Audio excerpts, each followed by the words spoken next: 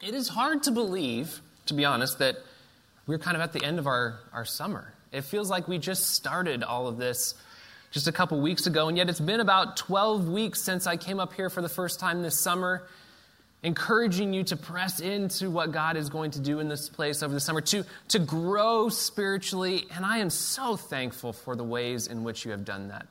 It has been such a fun summer, and I'm excited today to talk about a topic that I think is really important for us, especially as we move into the fall, recognizing that God is at work in this place. And I'm excited about the opportunity after service today for you and I and all of us to connect together as a part of this fall kickoff. It's a fun day. It is a fun day, and it's so good to see you here in this place. I'm excited that Pastor Pete is back. It's good to see you. He has been chomping at the bit over the last couple weeks. He has missed you as well. I know by the number of texts and phone calls that I've received. So he has missed you. I have missed him, and I'm glad that he is back. But we are going to talk about something this morning that is really, really important. Because even in the midst of good times, which I believe we are in, that God has something wonderful in store for us, there are still obstacles and challenges that we have to face. Right? Even in the midst of good times, even when things are happening that are positive, there are challenges that we have to face. And here's what I know to be true. When God things are happening, there are especially challenges that we have to face. When God is at work, we know that there are things that the devil wants to do to prevent those God things from happening. We looked at this in Ephesians chapter 6 a few weeks ago, looking at the schemes of the devil, recognizing that there's this battle that is being waged and that there's this opposition and this trouble that we face. I don't know if any of you are familiar with Ray LaMontagne. He has this incredible song called Trouble. And the first verse goes like this. I'm not going to sing it like Pastor Pete. You're welcome. Trouble, trouble, trouble, trouble, trouble. Trouble been dogging my soul since the day I was born. Isn't that the truth? We live in this sinful world where there is trouble. And if we don't deal with the trouble that we face appropriately really being key here, we will find ourselves both overwhelmed and ill-prepared for what it is that God has prepared for us. If you're like me, there are times when your office or your garage or your house or your yard or your car, they become disorganized. And there are things out of place. My garage right now is a little disorganized. And I think we probably all can relate to this. At times, things are out of place. Things pile up on the floor or on our desk or on a chair. And I can handle this personally for a period of time. But something happens, sometimes very rapidly, where I just reach my breaking point and I can't handle the disorderly nature of my garage or my car or my desk. And I have to put the clothes away, and I have to file the papers, and I have to put my tools back, and I have to shelve my books, and I have to put some vacuum lines on the carpet. I love vacuum lines. Anybody else love vacuum lines? They're so good. The equivalent, the outdoor equivalent, is lawnmower, mowing lines. Such a good thing. So peaceful. It centers me. Sometimes I reach this breaking point where I have to put things back in their proper place because things out of place for too long, it becomes heavy and it inhibits my ability to do the things that I need to do, to properly focus or be attentive to whatever tasks are at hand. And to be honest, for me, sometimes it can even make it hard to rest. But when I put things away, when I put the clothes in the closet, or I put the books back on the shelf, or the tools back on the wall, or the things in their proper place, there is this mental and emotional freedom that allows me to engage on a higher level. There is this level of peace that is achieved. And subsequently, I am more effective in attending to the tasks that are before me. If I am really honest with you, I think that this isn't the only way in which I allow out-of-place things to impact my life. I think that there are other areas, other ways in which I allow things that are not in their place to impact the way in which I live. My ability to be at my best or my most productive or my most useful or most restful. And I would guess that this is probably true for you as well.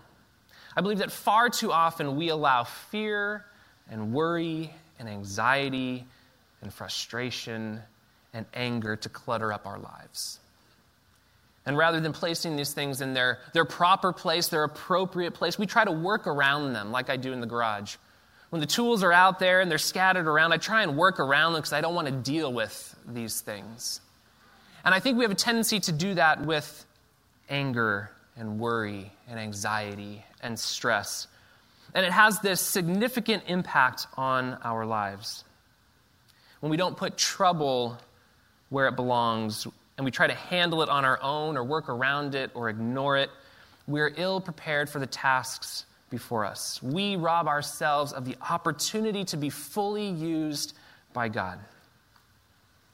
We are entering into this new season of ministry. And as we talked about at the very, very beginning of this summer, I really do believe that the Spirit is on the move, that there is something exciting that God wants to do in and through us. And I think that if we are going to be most effective in pursuing those things that God has for us, we need to put trouble in the proper place. We know that sin abounds in the world. In 1 Peter, where we're going to look today, we know that suffering is a certainty for those who follow Christ, and that the good and ultimately loving news of God is something that we need to cling to, and we need to turn our attention to if we are going to put the anxiety and the stress and the troubles that we face in our lives in their proper place. And so in 1 Peter, after kind of providing this warning about the trials that are to come, and after talking about the encouragement to live godly lives, there's this reminder for believers to cast their cares and their worries upon the Lord. And so I invite you this morning to turn with me now to 1 Peter chapter 5, verses 6 through 11. Humble yourselves, therefore, under God's mighty hand, that he may lift you up in due time. Cast all your anxiety on him, because he cares for you. Be alert and of sober mind. Your enemy, the devil, prowls around like a roaring lion, looking for someone to devour. Resist him. Stand firm in the faith, because you know that the family of believers throughout the world is undergoing the same kind of sufferings. And the God of all grace, who called you to his eternal glory in Christ, after you have suffered a little while, will himself restore you and make you strong, firm and steadfast. To him be the power forever and ever. Amen. The word of the Lord. There's this calling to believers, and it starts with this incredibly challenging thing, and that is to pursue humility. Anyone struggle with humility? If you have your hands down and you were looking around at the people with their hands up thinking, oh, look at those people, they're struggling with humility. You need to put your hand up too, because you're struggling with humility now. We all struggle with humility. Some of us more so than others. Some of it might be here and there. Others of us, it might be something that we deal with on a daily basis. But we all struggle with pride, with the lack of humility. And it's so foundational to our sinful downfall. What I think is really interesting, and I think it helps us understand where we fall in the grand scheme of things, is when we look at kind of the root word where human and humility come from. It's this word humus. It's this Latin word, and it speaks of soil, of dirt, of the earth.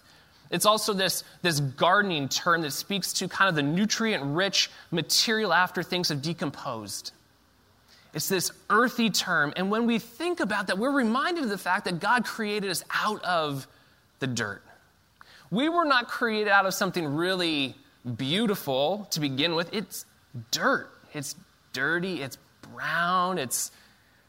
But he took this stuff, this humus, he took it and he breathed life into it. The creator of all took humus, took this dirt, this soil, and he breathed life into it, and he created you and I in his image. What an incredible thing. So when we start thinking too highly of ourselves, remember the fact that you were created out of dirt. Dirt. We were formed out of the soil of the earth by God. And it is only by the hand of God that we have life. To understand how we fit into the grand scheme of things, it is so important to understand our place. I love the imagery of God's mighty hand being used here. This imagery is used here because it reminds us of how powerful God is. But the imagery is really profound throughout Scripture, especially in the Old Testament. The image of God's mighty hand is used to communicate God's power and saving grace and activity and work in the lives of the Israelites. He provided for them. He protected them. And this is the God who we are called to humble ourselves before. This is the God upon whom we are called to cast all of our worries and our anxieties. We are reminded that as believers, there is an appropriate place to cast our cares, and it is directly upon the Lord, the God who has the power to create life in his image out of the soil, the God who by his mighty hand preserved and protected the Israelites. This is a caring God. The God that we are to cast these cares upon is not a God that is disinterested. The God that we are to cast these cares upon is a caring and deeply loving God. Matthew 6 reminds us that God cares deeply about all of his creation, about the birds of the air and the flowers and the grass of the field. Jesus says that if God cares so much about these things, that he's going to clothe these things so beautifully and provide for them and protect them, how much more do you think that the God of all creation cares about and loves and is willing to protect and care for you? There's no need to worry. The problem that I often have is that when my life becomes cluttered with trouble, far too often I try to work around the troubles. It's fine. I can deal with it. It's not going to get in my way. I can handle it. It won't interfere with the things that I'm trying to do. But in the same way that a cluttered desk prevents me from focusing well on my work, or a messy garage prevents me from tackling the projects that I need to get done, or even an unorganized room prevents me from sitting still and enjoying peace and quiet, so too do the troubles and the worries of my life interfere with my ability to lead well, to care for my family, to be a good friend, to act compassionately, to have patience, or even just sleep. Anyone have a hard time sleeping sometimes because of the troubles that are weighing on your mind? Yeah. It's fascinating to me that in the Greek, the word for anxiety actually speaks to this idea of being divided or being pulled in different directions. Because isn't that what happens? When we are anxious, our focus, our attention becomes split between real life and all of these things that we start running through in our minds. We start playing out all of these different scenarios that haven't even happened because we're worried about what might happen. And our attention and our focus is split. It's pulled in different directions. And so when the troubles of my life are not put in their right place, they prevent me from living and loving and serving and resting as God desires. And it's in this vulnerable state, I think, that we are an easy target for the schemes of the devil. We talked about this just a few weeks ago. We are to be alert and sober-minded. See, your enemy, the devil, prowls around like a roaring lion looking for someone to devour. My mind immediately went to Daniel, thinking of Daniel in the lion's den. This lion circling around him, but he remained focused on God. His attention, his trust was focused squarely on God. Think of Christian martyrs down through history who have been subjected to incredible torture, but they remain steadfast to the Lord. There are a lot of things that can leave us unprepared for attacks. Stress, anxiety, worry, doubt, fear, they certainly are on that list. These troubles, I believe, dull our senses. They intoxicate us and leave us disoriented. We lose sight of what is reality, and we are in no position really to operate the heavy machinery of life, if you will. Our judgment is impaired. We become vulnerable to attack. If we are to be strong in the Lord, if we are to stand against the devil's schemes, as it says in Ephesians, if we are to resist him, standing firm in the faith, one of the things that we must do is bring our cares to the Lord and humbly allow him to carry them. And we do this through prayer. We do this through prayer. Prayer is a challenging thing for many of us because sometimes it feels like when we pray, nothing's happening. Like, well, I prayed. What's going on? God, are you at work? Are you doing anything? Prayer is a discipline. Sometimes we don't like the word discipline because it sounds too serious. It sounds too regimented. And sometimes it is serious and it is regimented. But there's a significance to that. The faithfulness, the coming back to prayer or whatever the discipline is, it helps us to grow. It stretches us. It shows our dedication. And when we do that in prayer, we see God answer our prayers in ways oftentimes that are unexpected. And we hear from the Lord, and the Lord hears what's upon our hearts. And he wants to hear that. He wants to hear the cares and the troubles and the worries that you have. David writes in Psalm 55:22, "Cast your cares on the Lord, and he will sustain you. He will never let the righteous be shaken." Anybody in here have troubles? Anybody at home have troubles? Believers and non-believers alike have troubles. But as we've looked at over the last several weeks, there's this spiritual war that is being waged that believers must resist. This isn't just American believers. This passage talks about believers all over the world. When this passage was written to its audience, it was written to them, but it was speaking to believers all around in the surrounding areas. There is persecution and suffering that believers face. When we think about the church, oftentimes we just think about the American church. But believe me, the church is so much bigger than what we know and what we experience here in Maple Valley or in Washington or in the United States. And Scripture reminds us that there are believers all around the world that are facing trouble, that will undergo suffering. And so as believers under attack, we need to consider how to address this trouble in our lives. Are we going to simply try to navigate around the trouble, pretending that they are not hindering us? Are we going to act as though they don't impact our relationships, our motivation, our sleep? Are we willing to be disciplined enough and intentional enough about growing in our faith and coming before the Lord, trusting God who created us out of the humus, out of the dust, and raised Jesus from the grave? Are we going to trust that God so that we can both remain steadfast against the devil and attentive and passionate and energized enough to be sent out on mission?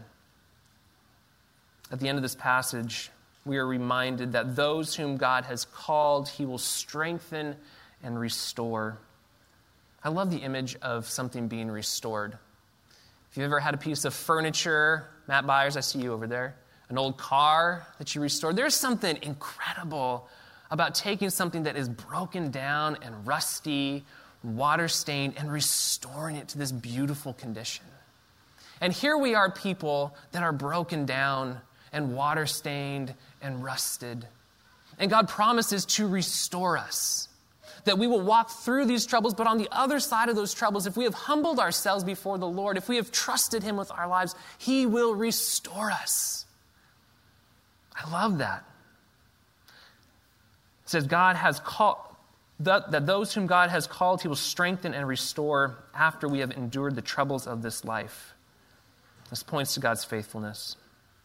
Even after the struggles and trials, God will remain present, and the reward for humbly following Christ, putting our cares and worries on him, trusting in him, is to experience this beautiful restoration.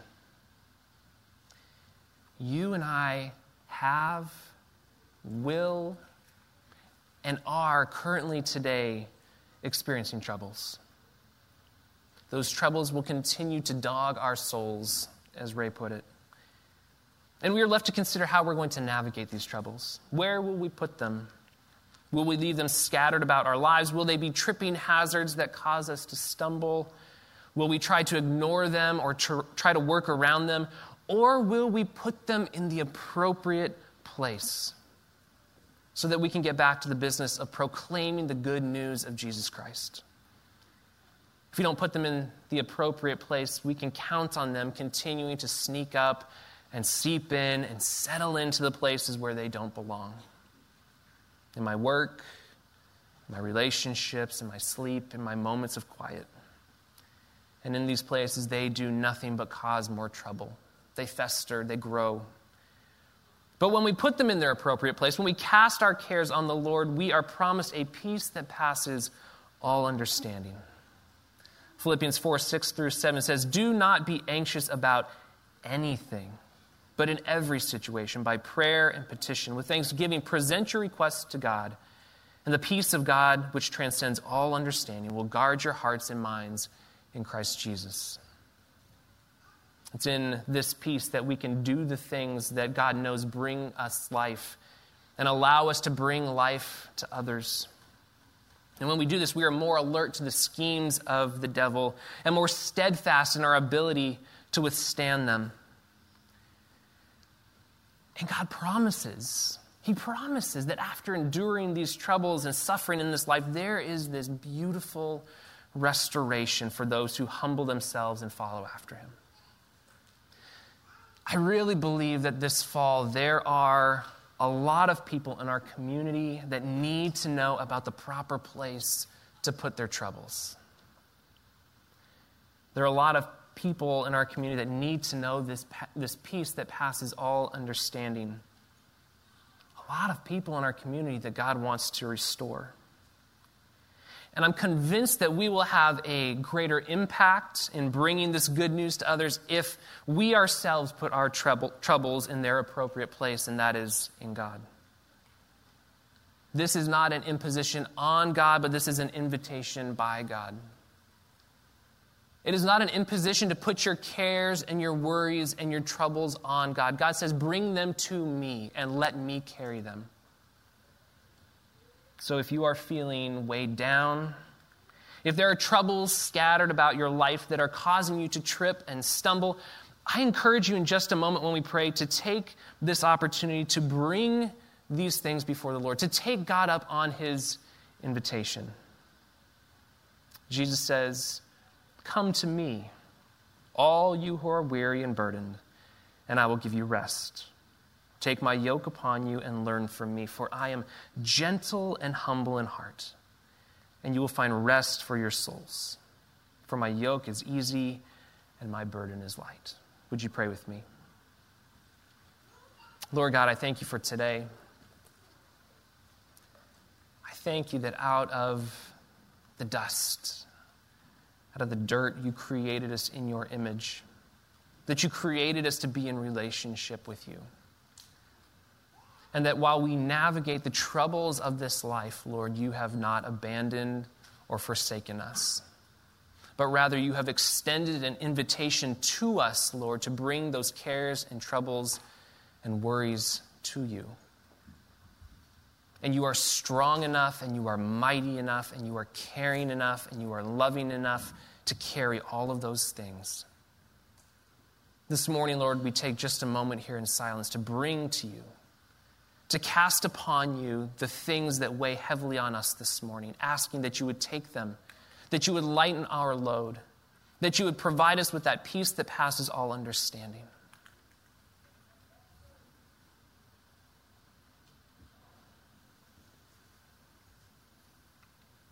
Lord, I pray for this fall. I believe that your Spirit is at move in this place, in these people. And I believe that there are people in our community that need to know who you are, that need to experience your love and your grace, that need you to take the weight of everything that they're carrying with them so that they can rest easy. Lord, may we be people strong enough in faith to put our trust in you, to put our cares upon you so that we have the focus and the attention and the energy and the motivation to go out and share your love with others. May the troubles of this world not hold us down. May we be people of kindness and compassion, not worry and stress. I thank you for today, Lord. I thank you for this fall kickoff and this opportunity to connect in community with other brothers and sisters. I thank you for this family of faith and what a blessing it is to be a part of it. And I pray this in Jesus' name. Amen.